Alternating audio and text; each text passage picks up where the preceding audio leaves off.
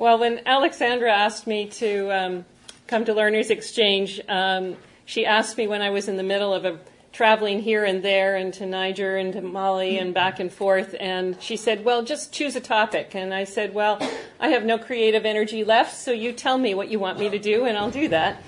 And then she said, well, lessons learned from a life in Burkina Faso so that I can talk about anything. So this may be a little scattered and a little around. I'm just going to talk a bit about my experiences, things I've learned. And if you want to ask a question, please do. That way I know that I'm telling you what you want to hear or what you're interested in. I've been in Burkina Faso for almost 28 years now.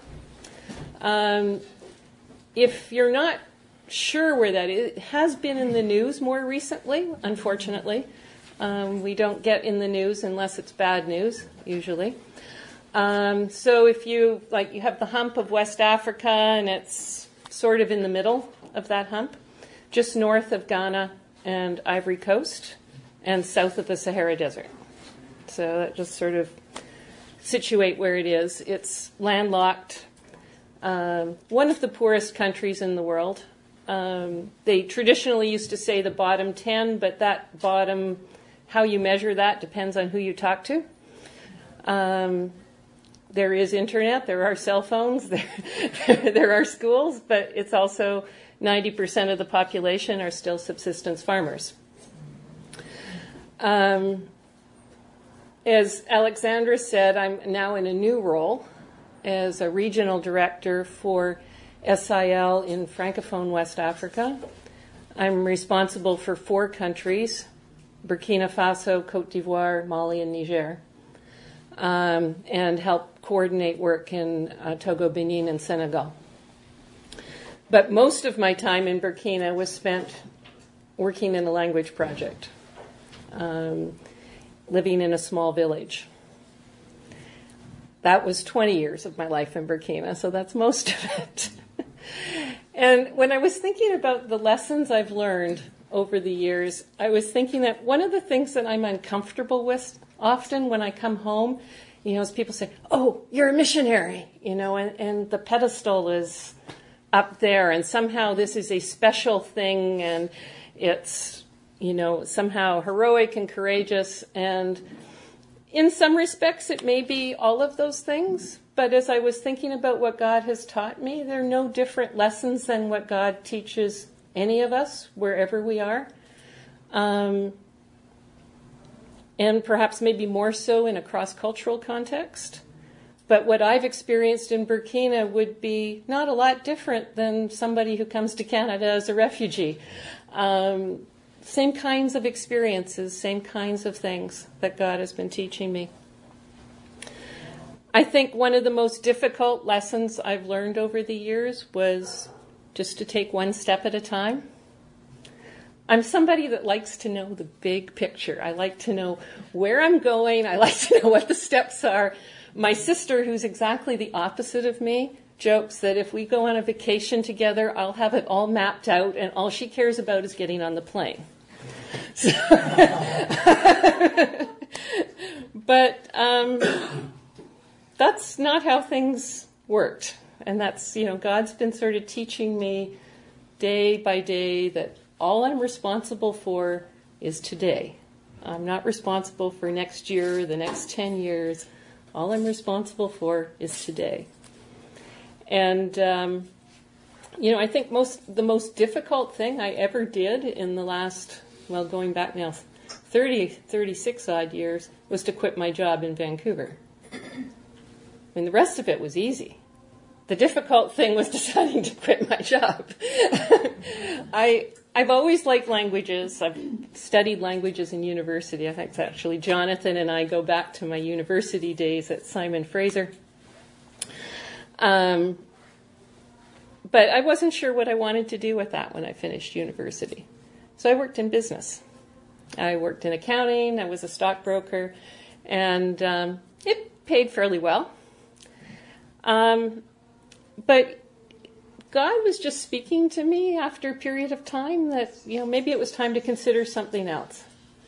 Some of those experiences weren't, earth-shattering. Some of them were just difficulties in the workplace, nothing anybody doesn't experience from time to time. There was no voice from heaven saying, you need to apply to Wycliffe. It was just a sense that, well, maybe you need to move somewhere. So I thought, okay, I'll study at Regent for a year. Theology can't hurt. And, then maybe God will show me that I can continue to work in business and support missions, and that'll be fine. And that's a good thing, because if there weren't people who are working and supporting missions, I couldn't do what I'm doing. So there's nothing second rate about that. But the courageous thing for me at that point was just opening myself up to listen to what God wanted me to do. And it was scary, leaving a salary. It was nice to have a salary. But it was just moving in that direction. And my 1 year at Regent turned into 4. And as I was there, I was exploring different options for working overseas. I thought about teaching English as a second language. Excuse me. Because, again, usually you get a salary for that, and a salary is kind of nice. But those doors kept closing, and the one that opened was Wycliffe Bible Translators, which is a faith mission, which meant I would be responsible for raising my own support. I don't get a salary. All of that was kind of scary. And when I was applying to Wycliffe, there were another number of issues, and there was this long form that you had to fill out of your doctrinal statement and what you believe and backing it up from Scripture. And, I was saying, well, they're never going to accept me, so why should I bother? And a good friend of mine at Regent at the time said to me, do you feel God is calling you to apply to Wycliffe? And I said, yeah. So he said, well, then it doesn't matter if they accept you or not. What matters is that you're doing what God wants you to do today. And that's advice that stuck with me over the years.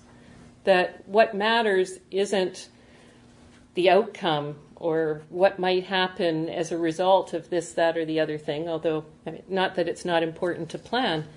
But what matters is that I'm in tune with God and that I know what he wants me to do now, and not next year or 10 years from now. And I think that's probably a good thing, because if I had had any idea of everything that was ahead, I probably wouldn't have moved.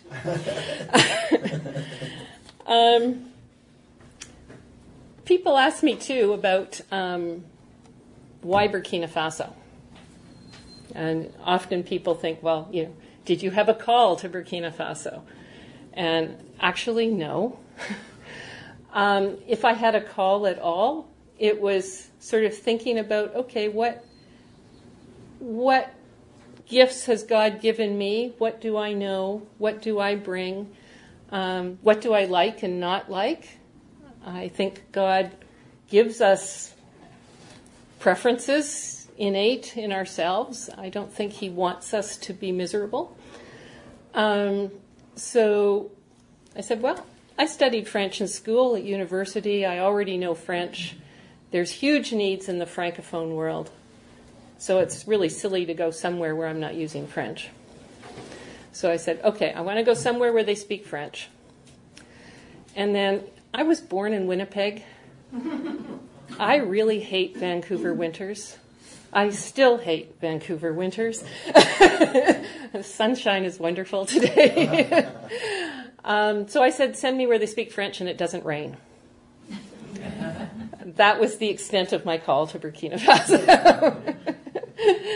So I've ended up on the edge of the Sahara Desert, and God's been good in that too, because He's given me an appreciation for rain that I never had before I went there.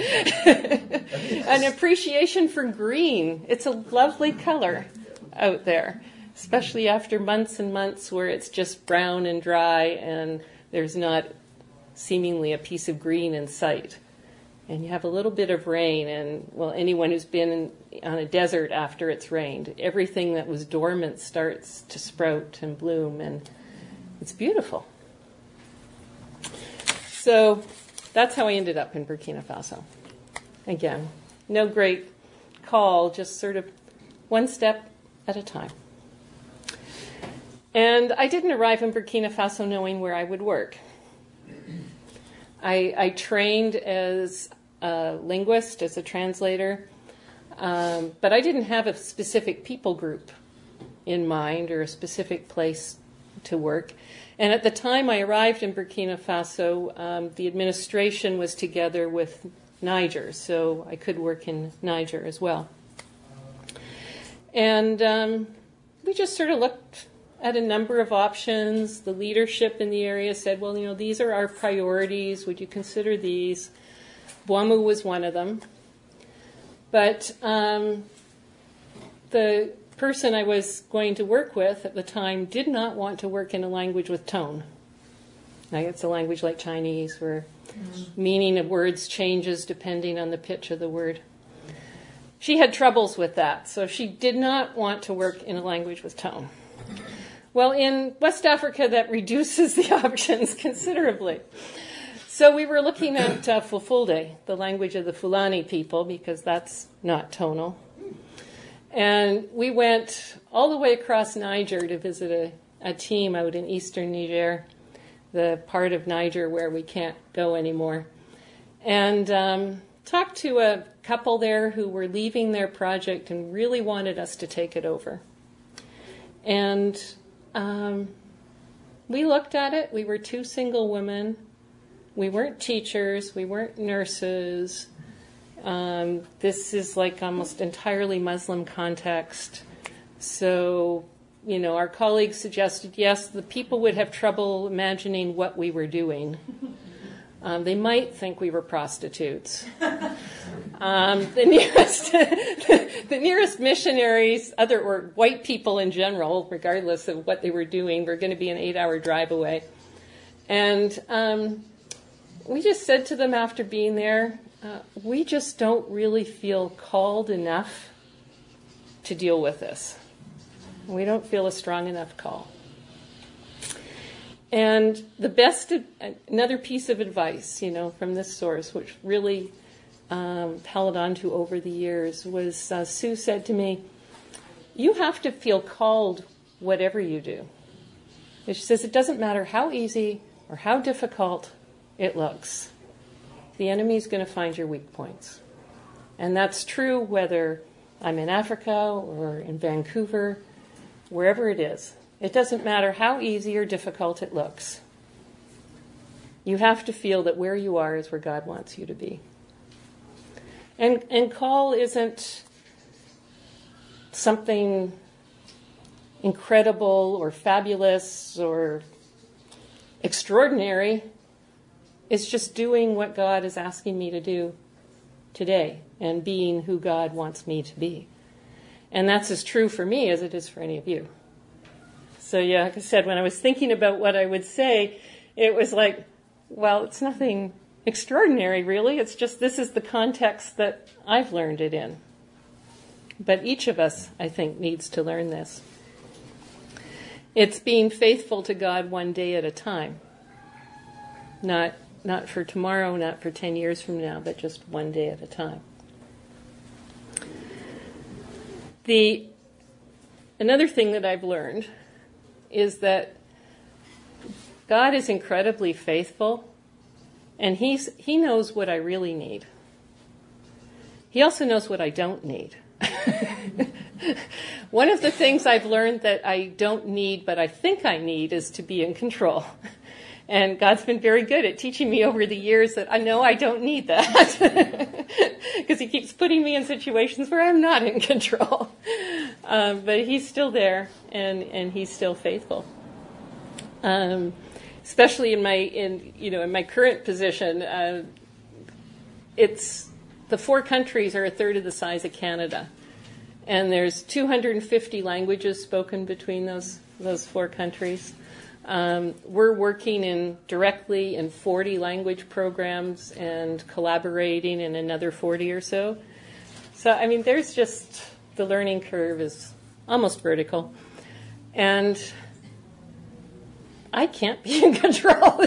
There's no way other than one day at a time, and trusting in God. But God knew, as I look back over the years, he knew that I needed a sense of place wherever I was. And he provided for that without me knowing that I needed it. Because, I'm somewhat of an independent person and, tend to think I can do this on my own. But God provided a village. And I know in Africa, there's a common saying, that it's a village raises a child. And I came into the situation in the Boamu language as a child. I couldn't speak the language. I couldn't communicate. Talk about being out of control. couldn't look after basic needs. And the village that I ended up in was one also that wasn't planned. When I ended up, maybe backtrack, when we ended up in Boamu after we went all the way across Niger and said, no, we didn't feel called enough to be there, it was the church leaders from the Boamu community that came into our boss, into Ouaga, to visit our boss and said, we need you to send somebody now. So he said, okay, I've got a team. Here they are. We said, okay, I guess this is where we're working. And in God's sense of humor, it has one of the more complex tonal situations, which was a stretch for my partner. But we knew where we wanted to live generally in the area because that was the dialect we wanted to learn. And there's a town, but there wasn't any place available to rent in the town. Well, there was one place, but it was, every time we went, the pastor of the church showed it to us, and every time we said no. It just would not have been appropriate. It was like 3 yards off the main road, and the landlord suggested, yes, he could dig a pit toilet, and he could put it like right there next to the road. We're sitting there like, no. And, we made 2 trips, and every time they showed us the same house, and every time we said, no, isn't there anything else? And the 3rd trip, in a village outside of this town, a house had become available because the widow who had been living in it had died, and she had no sons, so it was vacant. And the landlord, who was, her deceased husband's brother, was willing to rent it to us. And the church wasn't so crazy about this because there was no church in the village. The village, while there was Christian families in the village, it wasn't a particularly Christian village. The owner of the house was the village chief, so that meant he was connected with the traditional religion. And but we figured it was perfect for us. It was a village, small village. They only spoke Boamu, so we would have to learn Boamu. And that village has been such a sense of place and belonging. I honestly do not know if I could have stayed as long as I did without that village. And it's been a real gift of God, because it's one extended family, and they adopted us. Not formally, but just for various things over the years, just saying, you're one of us. And it was only many years after that I began to appreciate how important it was for them that we succeeded. Because, first of all, they saw it as a great honor that we had chosen to live in their village. They didn't believe we would stay.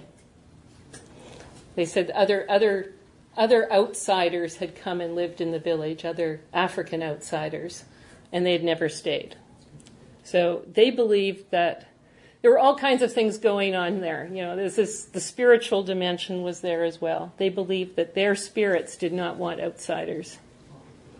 And so the spirits had chased other people away. Again, we only found out about this like 10 years later. So,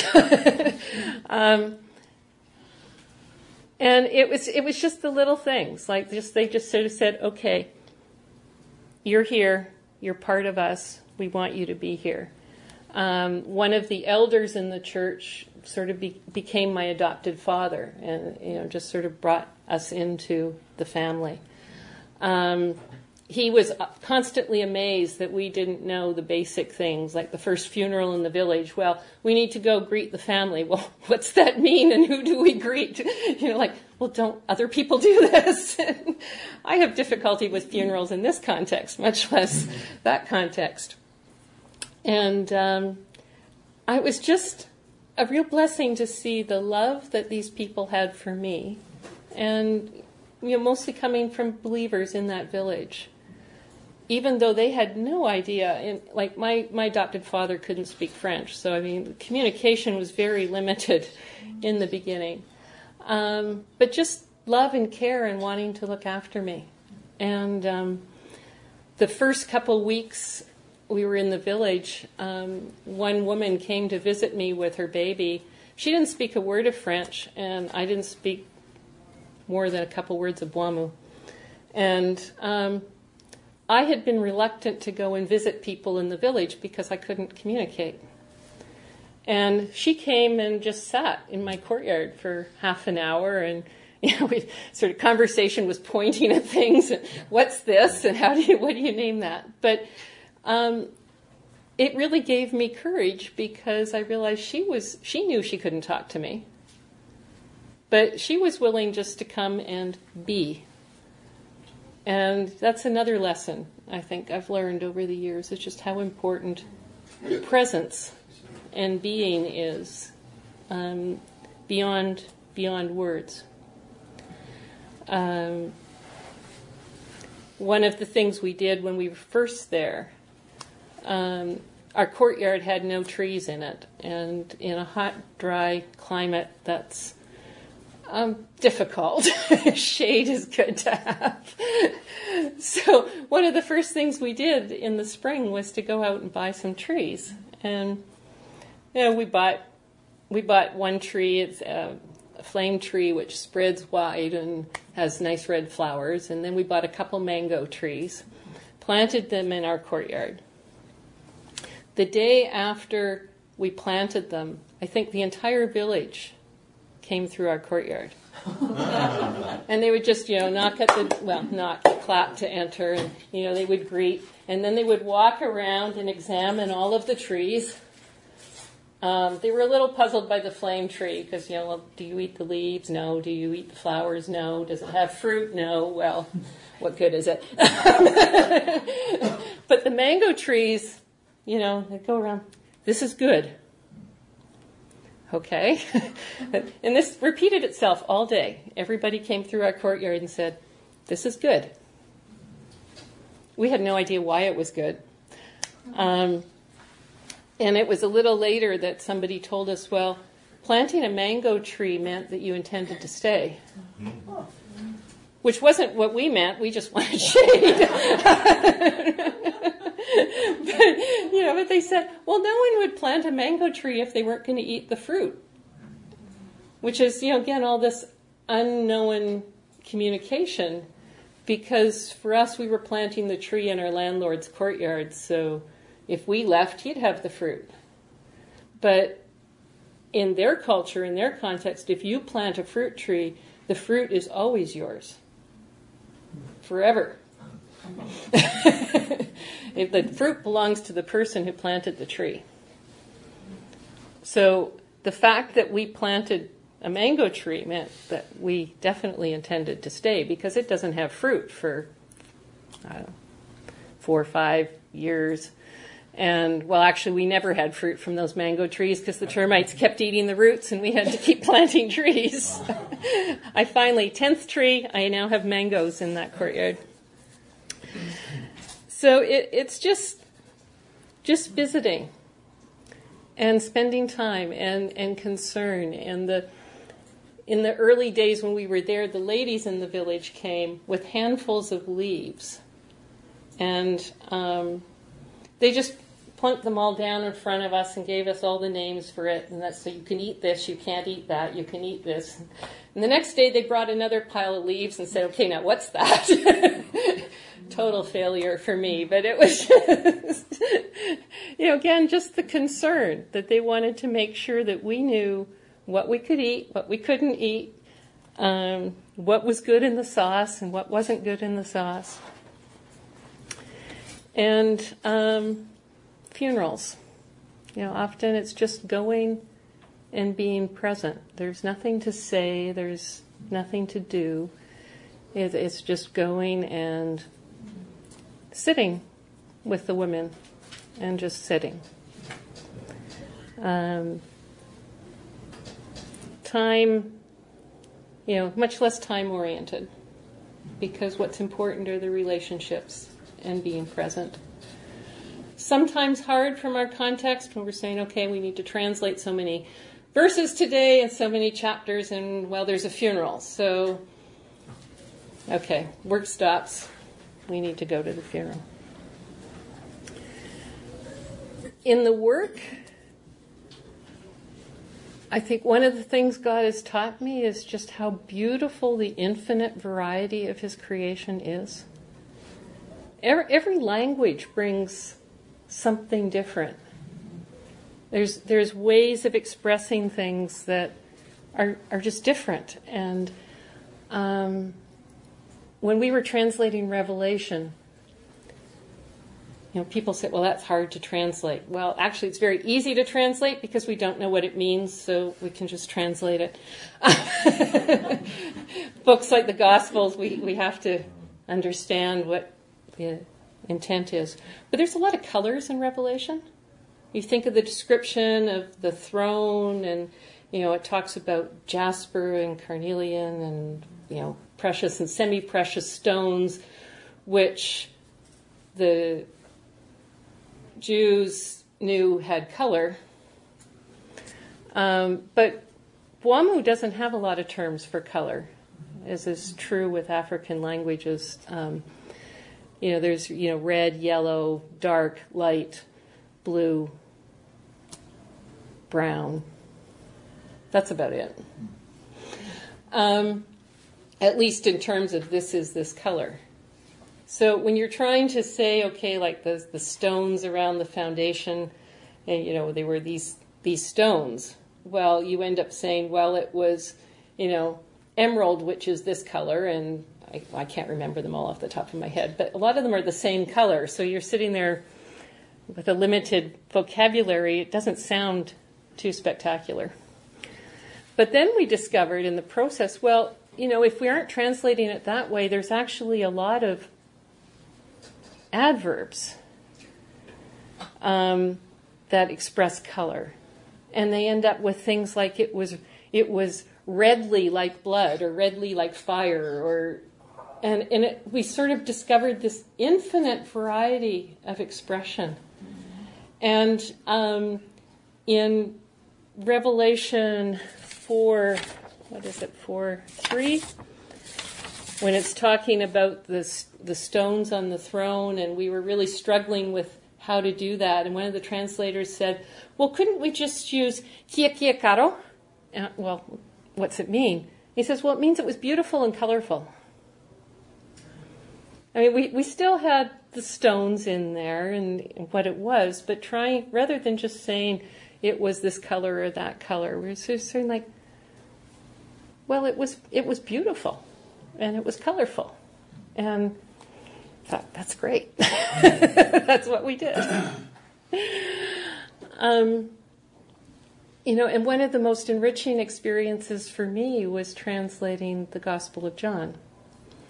I say translating, my colleagues, the Bwamu speakers, were doing the translating. My role was to make sure they understood the Greek. And John uses a lot of metaphor. You've got all the I am statements. Bwamu doesn't use a lot of metaphor. So when we were talking about this, we're saying, well, if somebody said, I am the bread of life, well, they would just be insane because, he was a man. He can't be bread. He can't be a door. He can't be, and yes, you can say he is like, you can do that. But even then, we had to think, okay, what does that actually mean? And I said, Revelation was easy to translate because we don't know what it means. John was hard because we had to think about, well, in what way is Jesus a door? In what way is Jesus truth? In what way is Jesus life? And I grew up in a Christian home, been going to church all my life, in Canada, predominantly Christianized culture anyway. I realized I didn't know. Even after my studies at Regent, and sort of like when I said, well, it means he's like light. Okay, but what does that mean? And having to think about, okay, what are the qualities of light, and in what way is Jesus light or truth? For instance, for I am the life, we ended up translating that as I am the source of true life. Well, what does it mean when he says I am life? Or I am bread. Well, we don't use bread in Bwamu because that's a luxury item. But I am the food that gives true life, or truth. There we say I am the owner of truth, which means that everything that is true belongs to me. So if it's different from what I am and what I say, it's not true. And that to me was just having to think through those things for myself of what does that mean and how do I explain that to somebody else. And the other thing is just how different, everything shows a different aspect of how we see God and how we relate to God. The story of when the visitor comes to the village and there's no food. The host has no food, so he's knocking on the door to say, give me some bread. I've got this stranger. I have nothing to feed him. I tend, from my Western perspective, to see that it's because the person was really persistent that the guy finally got up and gave him food. In their cultural context, it was, well, of course he had to get up because it would have been a shame to the entire community if the visitor had been hungry. So it was less a sense of seeing God as responding to somebody who's persistent and doesn't stop talking, as God needing to defend his honor, that it would be a shameful thing if the stranger didn't have food. They're just incredible variety. I'm still learning that it's one step at a time. I never thought I would be doing what I'm doing today when I first went to Africa. In fact, I thought I would now be moving into a nice consultant role and working with language rather than being responsible for 4 countries. The security situation remains challenging, which is unfortunately why we've been in the news. We have jihadists in the north. There's been kidnappings. There's places we can't go. And in the south, in other areas, there was a mutiny in Ivory Coast of the soldiers just last week. The political situation is not stable. And that's brought us more and more to really seek God and say, okay, what is it that God wants us to do?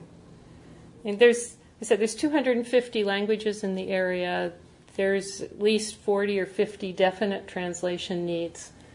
Some of those are in places we can't go. But there's no way we can do it all anyway. So what is it God wants us to do? What is our part in this job? There's not enough resources. We don't have enough money. We don't have enough people. So again, what is it that God's doing, and how does he want us to join into it? And that sort of comes back to the beginning, is seeking God every day and just saying, okay, what do you want me to do today? What is it that's most important for me to do today? And I'm constantly amazed at the different possibilities God opens up that we never even imagined. Just technology. I know I've talked to some of you in this room about just the possibilities that are there with cell phones and the internet and audio. 20 years ago, we could never have imagined this. We can share God's word through cell phones, and in the village they show me how to Bluetooth on my cell phone. I don't know how to transfer files this way, but they can show me how to do it. You set up little hubs, and people come and they can download onto their cell phone the entire New Testament in print and audio. They can download it off the internet. So we're able to reach people, speakers of these languages, not only in the country with, this is the physical book in Boamu. In the past it depended on people being where the book was available to buy. But there's millions of speakers of these languages living all over the world who are students, who are working, who are doing other things. And these are still their heart languages. No matter how well they speak English or French or whatever other language it is where they're living and working. And they can download it off the internet. Record it. So even if they've never learned to read their own language, they can listen to it.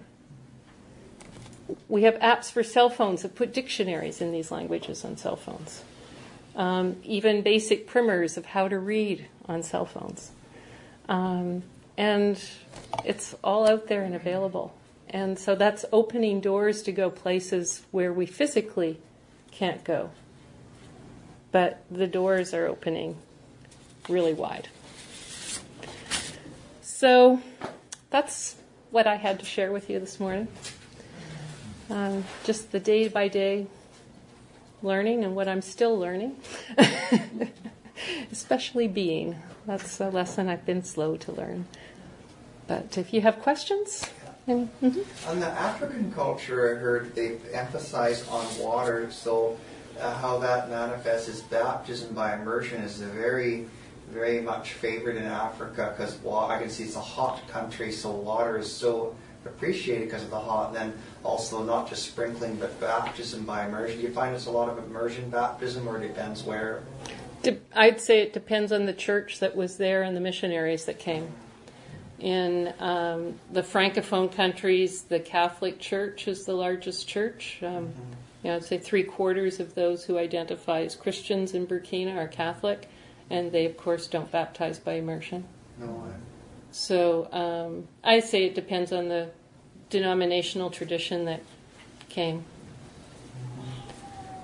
Often in different initiation ceremonies, they're also very different from one culture to another. There's not a uniformity there. But is water valued in a certain way, even though if they don't baptize by immersion? But would water be a valued something a little bit more, since it's a hot country, whether they baptize by immersion or not over there? Well, water is precious because it's scarce. Oh. At least in the Sahel, where I live. But I wouldn't say that it gives it deeper meaning. Sort of what you said illustrates what I read about Africa. People are poor in material goods, but rich in relationships. Mm-hmm. And people always have time for you. Is that? Yeah. And I think coming from the West, that's something that we often communicate that we don't care because we're not willing to spend time. I had once somebody come and ask me for a loan in the village, and I wasn't going to give them the loan, and they had this whole story, and I listened to it, and I said, I'm really sorry, but I can't And, you know, they repeated the request over and over again, and I couldn't figure out. I thought I was communicating quite clearly, but, you know, no wasn't being taken as an answer. And finally, my friend who did my washing for me in the village, you know, said to him in Boamu, she said, you know, said exactly what I had said. You know, and he left, and I was talking to one of my coworkers the next day and saying, I don't understand, you know, did I not say it right? Did I not communicate? What did I do wrong? And he said, you didn't show you cared. He said, I said, was it something I shouldn't have said no to? And he said, no, you were absolutely, no was fine. There wasn't anything wrong with that. But I didn't show that I cared. That's what I hadn't expressed verbally. Yeah, it was just, my question was, well, how would you do that? But actually saying to this person. To identify more that, yes, I understand this is difficult and it must be really hard. And I hadn't adequately communicated, that's a complicated grammatical sentence, that I cared. And that was why he didn't take my no for an answer. Interesting. And so the person that did communicate that was able to communicate your care of the... No, but it was a third person saying, you know, like, she said, it's time to go now. You know, he would take it from her, but not from me. And she was an insider, and I'm still an outsider, so... Maybe this is out of date, but I remember you talking before about the music on the radio. Could you just talk a little bit about how formal scripture music worked? Yeah, well, that was another of those God things. When we first translated the Gospel of Luke, we connected with a young griot in Ouagadougou. Griots are traditional singers in the cultures. And they're the ones that hold the oral tradition, and they tell the history and the stories through song. They're present at all weddings, at all funerals. Their role is really important in the culture. And this young man was a fairly new Christian, and he came from this background. And when he got hold of a copy of Luke, he said, I want to put it to music. I want to sing it. So we thought this would take some time. It took him about 2 weeks. And he came back with a whole series of songs from the birth, from the nativity through to the crucifixion and the resurrection, just telling the story in griot style. You know, this is how you tell stories. So he just was telling the story. And it was a mix because he'd been in the music scene in Ouaga, so it wasn't completely traditional. It was a blend of traditional and modern styles. And, so he's saying, so can we record it now? Now, we didn't have any money to record it. Anyway, God provided all the means, and it came together in a truly incredible way. And, very professional recording. And then because he was known in the music scene, it's like, well, you have to have a launch. So he knew DJs at the radio stations, and, so we had an official launch, and he was interviewed on this radio station because he knew the DJ, and it wasn't a Christian station, it was just a radio station. And, the DJ saying, well, he wrote one, was on the Lord's Prayer.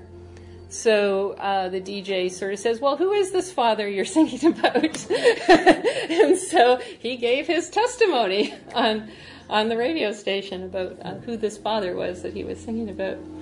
And it just struck a chord at that particular point in time where there was a desire in the country to have Burkinabe music and Burkinabe musicians rather than foreigners performing. And it was good. So, yes, it was played on all the Christian radio stations, And it was also played on non-Christian radio stations because it was Burkinabe and it was good music. We had one report, somebody was walking past a courtyard where there was a Muslim wedding and in process, and they were playing the music. Because they liked the music. And I still remember one story when the translator said to me his neighbor wasn't a Christian, but he listened to the cassettes. We produced more over the years. And he listened to them all the time.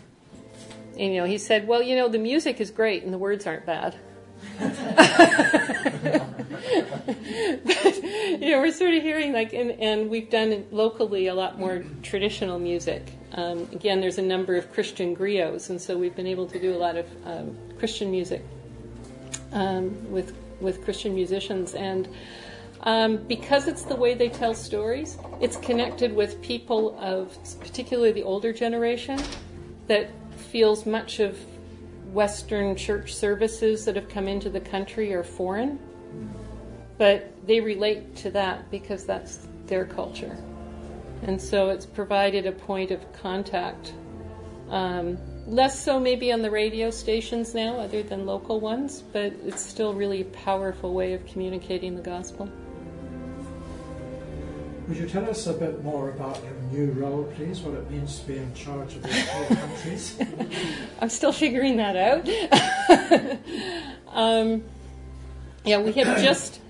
We have just reorganized. SIL, the partner organization of Wycliffe, who I work with in West Africa, we've reorganized the work, bringing together 4 separate country organizations into one administrational structure. That's basically because we don't have enough resources and we don't have enough people, so we're trying to find more efficient ways of sharing what we do have. And so in my new role, I'm responsible for coordinating the work in all 4 of those countries. I have a team of 4 country directors, 1 in each country, as well as a director for language program services that's coordinating all the consultant resources available to the language programs in those countries. So we're trying to bring that together at a regional level rather than each country trying to do its own thing. So a lot of what I'm doing, I say I'm still trying to figure out what I'm doing, but it's more developing the strategy and using the resources as well as some basic administration day to day. I'm still kind of weak in my team on the finance side, so I'm doing more finance than I would like to be doing long term. We're in the middle of budgets right now. So are all the projects Bible translations? Yeah. So there's 40 active Bible translation projects. Some are Old Testament, some are New Testament, some are a mix of the two. We're starting now a couple new projects, which will be mostly audio, oral translation, particularly of the Jesus film. Just trying to build interest in the community, so if we can get that translated, but they don't have, rather than spending the 2 years or more that's necessary to develop a writing system to have something in print, there's now strategies being developed to work with communities on an oral basis and actually translating using mother tongue speakers who can't read and write their own language, but who understand the other language well enough and doing it orally. And then making those recordings available. Okay. So I have a question about the translation. How do you decide, is there a prescribed order in which you always translate the Bible, and does it change region by region? There used to be. It used to be you started with the Gospel of Mark because it was short.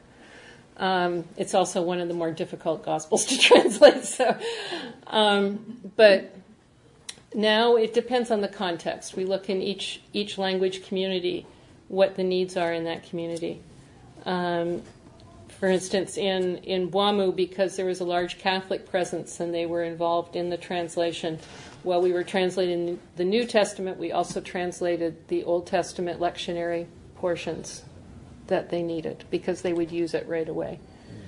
In a non-Christian context, often we now start with Old Testament, particularly Genesis and Exodus, or a combination because they can identify with that, particularly if it's in a Muslim context. That gives a point of connection and interest in developing their language. So yes, we want to translate the Bible, but we also want to help the community develop their language and use their language in all aspects of life. The griot singers and storytellers, do they have recordings of the local lore? Like, has someone recorded their proverbs and stories somewhere too? Some of that is being done now. We didn't think of recording the griots singing early on. We did collect the traditional stories and have those in print. But I think now, particularly with cell phone technology, I have this picture I took a lot of years ago now, but when cell phones were really becoming prevalent and common in the village. When I first arrived, we had the tape recorders, cassette recorder days, and we had the cameras. So we were the official recorders and photographers for all the weddings. But now I have this picture where I was sitting in this under this thatched roof at a wedding, and there was a thatched sort of barrier behind the pastors at the front, and you can just see those arms. Everybody's holding up a cell phone, recording the wedding. So now that possibility is there, I know when I go to the village, I hear recordings they've made of griots and songs and things they're composing. So it's not out there in any formal sense, but it's out there. Yeah. Have you still kept your house then? I still have my house in the village. Oh. I haven't been there very much, but I still have it. That's very nice. Did they think it was bad luck when the termites ate the mango? They never said it was. They kept trying to help us try and figure out ways to stop the termites from eating the roots. But I finally have one that's successful. What you said about symbolism, it's not only variable from culture to culture, but even in our own history. Mm-hmm. Like not a lot long ago, pink was a masculine color. In fact, more masculine than blue because focused on the strength of the color. Mm. Now, there was a clergyman wore a pink dog collar. He was making a masculine statement. Oh, I didn't know that. Pink was what you said? If a clergyman wore a pink dog collar, he was making a masculine statement. Why would pink be masculine? It's cultural. Because pink is a strong color and strength is associated with masculinity. Oh. Instead of, little girls like pink, therefore it's feminine. Oh. Well, it's like white in some cultures is the color of mourning, and yes, and for us it's black is the color of mourning. The meanings of color is very culturally connected. And with black in Portuguese culture, if your brother dies, you wear black for 40 days and 40 nights. This Portuguese guy, he wore it in the summer. Mm-hmm. Well. I've got a question about the person who came to ask you for money. I've heard that in Africa that's a common situation, and it's sort of maybe respectful even to ask someone important for money. Is that true? Do people ask you for money regularly?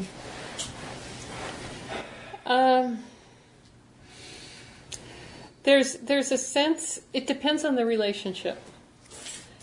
Within the Bwamu culture, the first year we were there was a famine year and nobody asked us for help, which surprised us because we were quite prepared to be inundated with requests and nobody asked us.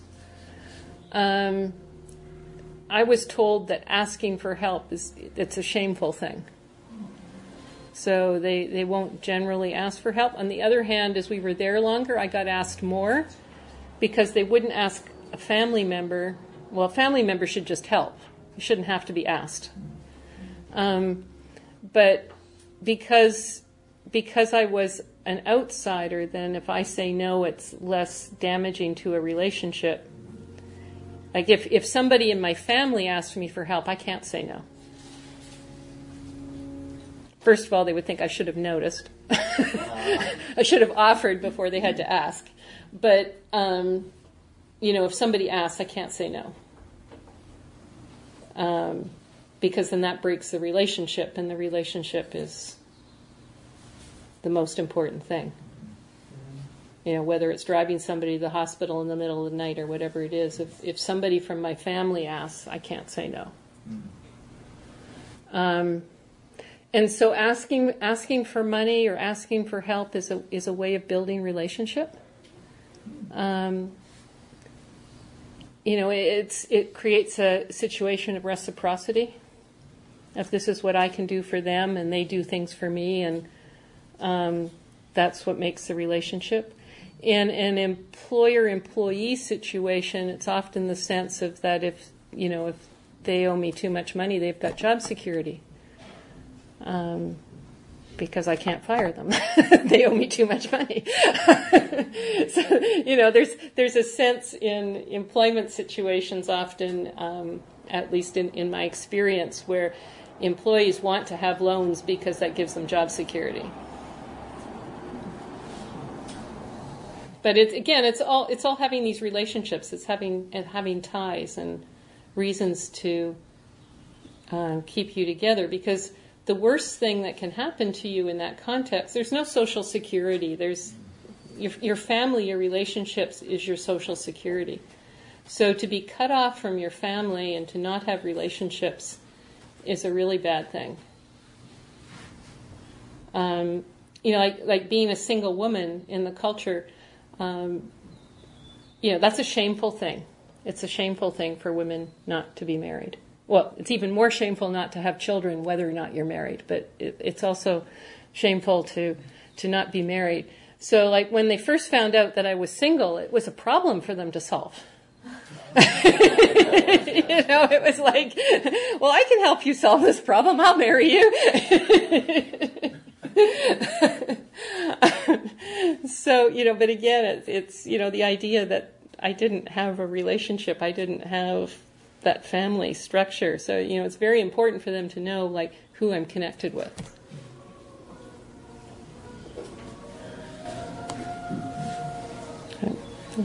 So, I'm fascinated. I find this really interesting. And I do get your newsletters and stuff. But if people want to find out more about what Wycliffe does, or just to follow, is there a way of just following you, or finding out more about Guano, or what would you recommend if people are interested in Wycliffe or in your mission?